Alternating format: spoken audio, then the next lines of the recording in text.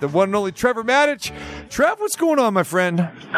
TC, man, I'm doing great. How are you doing? We're good. We're good. Okay, as you know, we've got news here in Las Vegas today. The joint press conference held at the Raiders facility today with Mark Davis announcing that Tom Telesco, the former general manager of the Chargers, who had a long stint also with the Colts, one of your former teams back in the day, 29 years in this league, is the new general manager of the Las Vegas Raiders.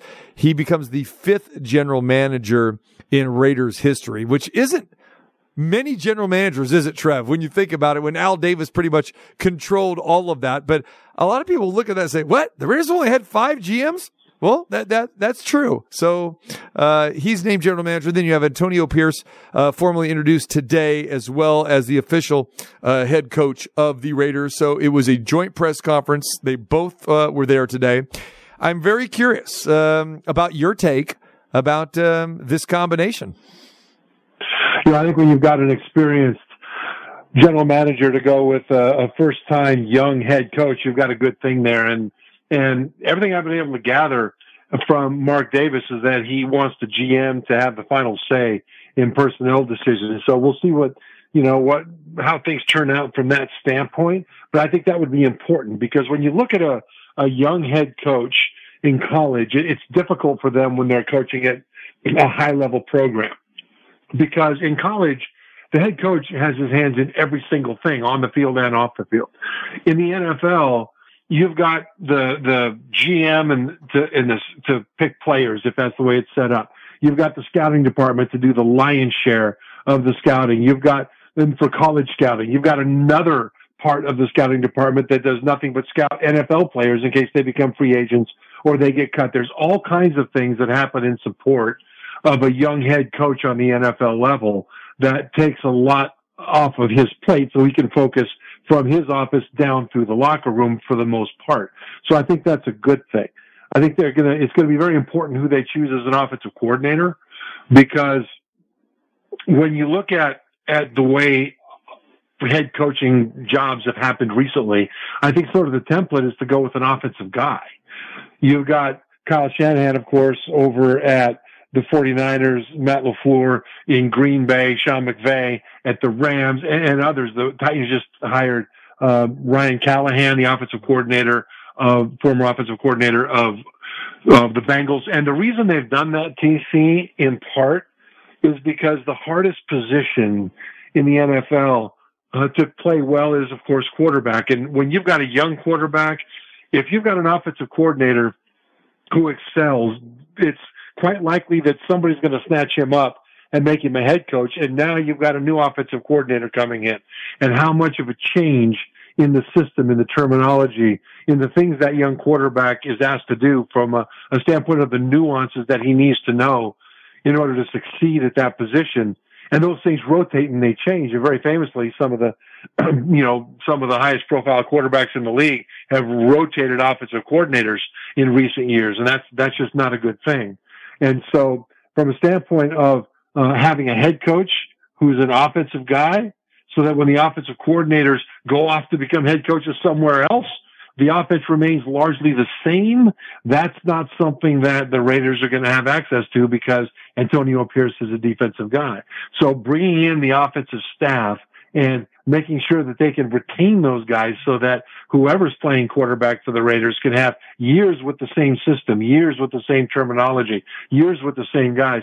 That's going to be a very important part of the development of this team under Antonio Pierce. No, you're right. And I think, a lot of Raider fans don't like to hear, and they don't actually are thinking that, this is a rebuild project, but it really is. When you have a rookie head coach and again, you just have blown up the entire staff and now you're talking about, the front office, you're hiring a new general manager. There is so many moving parts here that both guys, have to dive in here. From a coaching staff, Antonio Pierce is going to, want to bring in his own guys. I'm sure about that. Cause remember, he was just part of the Josh McDaniels staff, and, they weren't happy with Bo Hardegree, who was the quarterback coach, got elevated offensive coordinator. So they've got to work on that element. And then, the defensive side of the ball, you're not sure how many people are going to retain with that. And as you know, as a head coach, you want to have your imprint and your voice on everything there. And everybody, not one person had any real ties to Antonio Pierce. He was a linebacker coach. He jumps over the defensive coordinator to be the interim head coach. And now he's got to be in charge of both sides of the ball and hiring that staff. Now, I'm sure Telesco, will be involved obviously heavily with, selecting that staff. And now he's got to, do his own staff. He's got to look at the scouting department. He's got to say, okay, let me look at these guys. Because, he knows nothing about this organization. Just because he was in the division, it's totally different, knowing your personnel and looking across the sideline, and you think, the other team's personnel. It's going to take him a lot of time and effort to construct a staff. So you're talking about a major overhaul here, on the field, in that locker room, and upstairs as well. Yeah, and I like Antonio Pierce, but I think Telesco is going to have to carry a lot of water for him when it comes to putting together that coaching staff, because Antonio Pierce has not been in the league from a coaching standpoint that long. He can't have a really, well-stocked Rolodex of guys that he knows, that he's coached with in the past, that he can draw from as potential guys that he wants to bring in. He's kind of learning new guys himself, and I think Telesco will help because of his experience, and that's a very important thing, because the not the continuity, but the choreography of the coaching staff is very important. How well they work together, and a lot of times you go to the Rolodex of guys that you've coached with in the past. Well, Pierce, that's not something that he can really draw from. Now, what he does draw from is that locker room. Right now, the players, by all account, are very happy that he's the guy. A lot of players in that locker room were vocal that they wanted him to be elevated to the head coach. And that's good, because those players then take ownership. But keep this in mind, too, that when a new general manager comes in, and a new head coach, but it's a little bit different in this case, because I think Pierce has a good relationship with the locker room already. But when a new general manager comes in, he tells the team what a family they're going to be. But what he's really thinking is, you guys got the last GM fired. That includes you coaches. And you're not going to get me fired. I'm going to bring in my guys. And if I get fired at some point, it's going to be because of my choices, not the choices of the previous GM that got him fired, kind of a thing. So for all the goodwill that Pierce has in the locker room, and he does have it, that you can expect there to be a fair amount of turnover and a bunch of new guys coming in and a new culture that will have to be built. Now, the guys that will remain are guys that will teach the new guys what they love about Antonio Pierce. So I think that'll really help. But I guess in saying this, for Raiders fans looking at it, there's a lot of excitement when you've got new blood coming in. But at the same time, there's more unknowns with this team than there are knowns.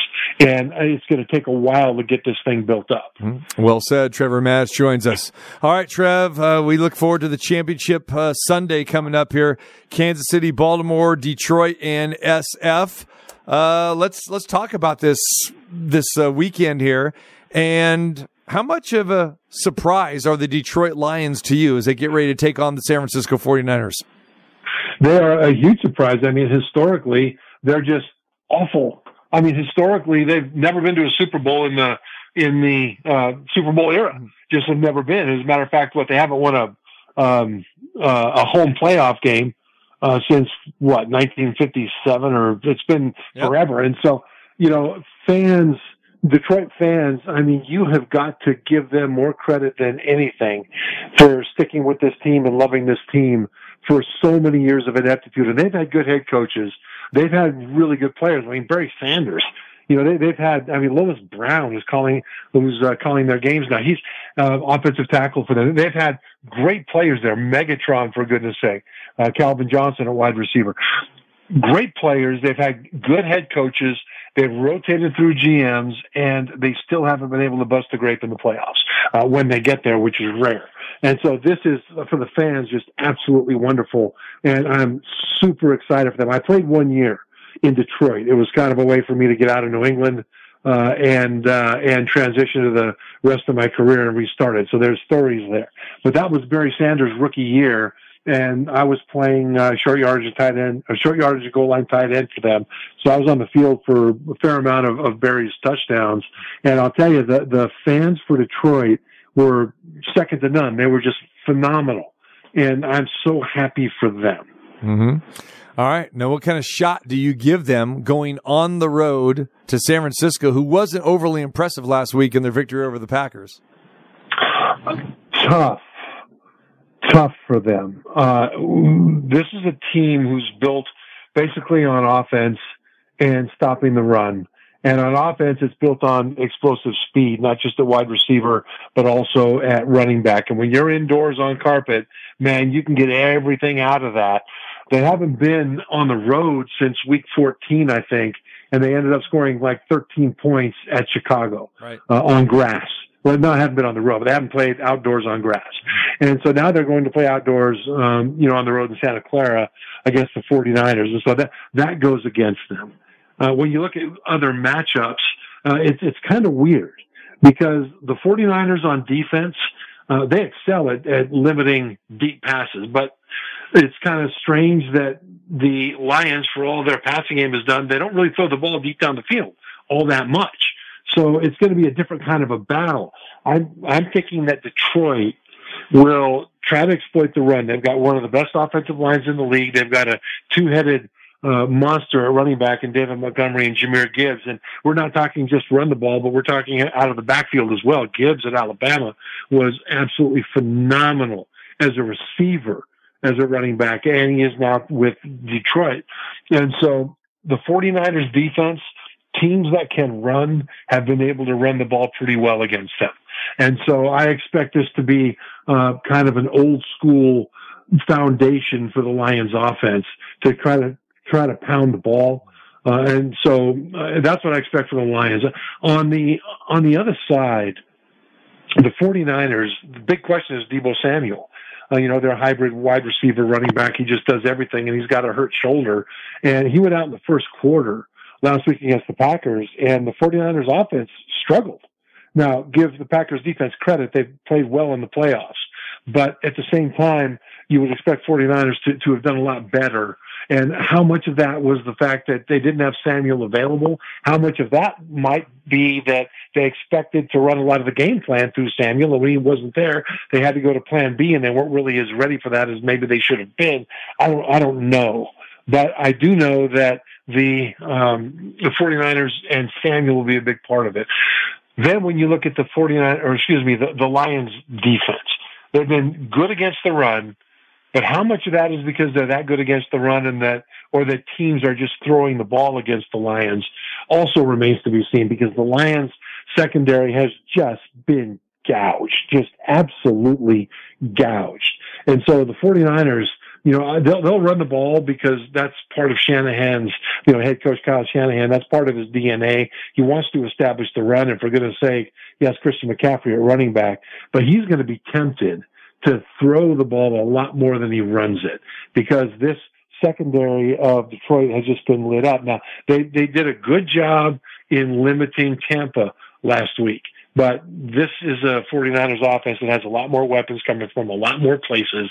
And I just see with Shanahan calling the plays and game planning for it, the key for the Lions to win this thing at all is going to be to make sure that the short passing plays, the medium passing plays do not turn into long touchdowns, because yards after the catch in that secondary is going to be absolutely critical to limit. Trev, when you talk about Brock Purdy, he's we got 4 quarterbacks in this round here. 3 are first round picks, and then you have the guy that was picked last in this draft. And, Purdy has looked good, in his time in San Francisco, and, felt bad because he got injured in that game against Philadelphia last year at this stage. And then now you've got, the Niners 1 game away from going to the Super Bowl. They're at home.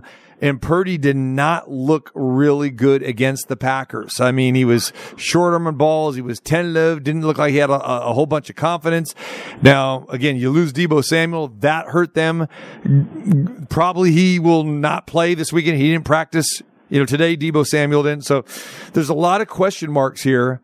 And you said something there about the Lions, with that secondary. Is like, this could be a spot where Purdy can maybe get away with some of the mistakes he made last week against that Lions secondary. But how do you think he fares in this game against the Lions?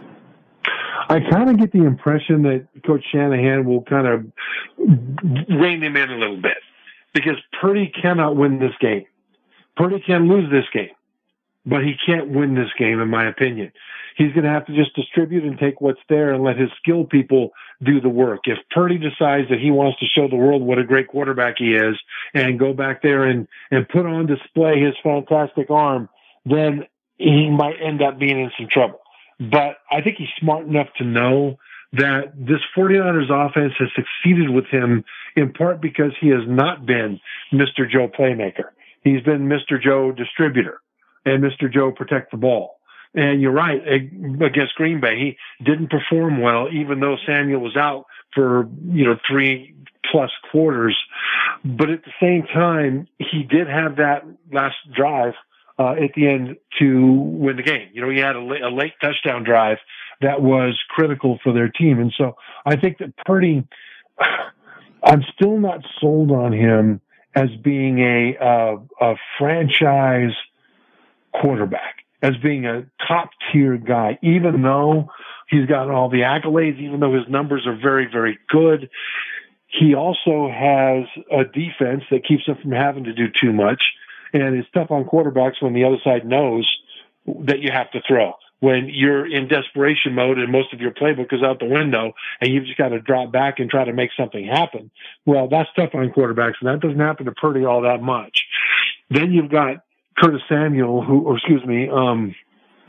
Christian McCaffrey, who not just is one of the best running backs, if not the best running back in the league, he's also phenomenal coming out of the backfield. So he's a matchup nightmare, which makes any quarterback look better than they actually are just by knowing where he is to throw him the ball. Then you've got an offensive line led by a Hall of Famer at left tackle in Trent Williams, and a tight end in Kittle, who gets lost in the shuffle to Travis Kelce because Kittle's not dating Taylor Swift, I guess. But Kittle is one of the best tight ends in the league, and these are security blankets for quarterbacks. And so you put all that together. I am not trying to take anything away from Purdy. It's just that I'm not yet convinced that if they're missing a lot of their weapons, if their offensive line is struggling, if they're behind, if it's on Purdy to get it done, I'm not convinced that he can go out there and be Patrick Mahomes or be, Lamar Jackson and put the team on his shoulders and carry it. What he's shown is that he is outstanding at enabling all those other great players. And that probably will be good enough against the Lions. All right. Let's talk about the Chiefs and the Ravens. Marquee matchup, no doubt about it. Who do you like in this one and why? Well, I like the Ravens because the Chiefs just have some holes. As well as the receivers have played last week for the Chiefs, especially Rashee Rice against Buffalo, he's a rookie. And he's going against the best defense in the league, certainly the best defense in the AFC. And I think that's going to be a place where it's going to be all on Mahomes, and it's going to be 2 guys for him to throw to, essentially. And that's Kelce at tight end and the rookie Rice at wide receiver. And Baltimore has all kinds of ways to be able to slow that down. One of the great things when you watch Baltimore is that in the regular season, they were one of the top sacking teams in the league, but they didn't blitz very much. It looked like they were going to blitz all the time, though. They had guys up at the line, moving back and forth, threatening to blitz, and then they'd bail guys. And so they would end up stressing the quarterback's decision-making. They would stress the protection pre-snap, and then they'd bail guys out into coverage. And they were still able to get home and get a whole bunch of sacks. Well, whenever you start to think, well, they're just going to bail, that's when they do come. And all of a sudden the blitz gets there. And when they do blitz, they're very good at it and they get home. And so when you've got that Baltimore defense, they're not going to fool Mahomes. Mahomes is going to know what to do and where to go. The problem is that Rice is not going to know what he's looking at. I'm sorry. Wide receiver is one of the toughest positions to be, to excel at as a rookie, because the defenses you face are a lot more complex than you ever do in college. And Rice has really been coming on, especially late in the season. So good for him, but he's never seen anything quite like what he's going to face. Kelsey has, but that means that Baltimore needs to take care of Kelsey and keep an eye on Rice. And with their style of having extra guys back in the secondary to cover, I think they've got all kinds of ways to do that. Now it's a matter of just keeping Mahomes in the pocket. Don't let him break out and extend plays by 8 or 10 seconds, and you're good to go. So I think that's going to be a key part of the game. And then the other reason I like Baltimore is that they're just more intact.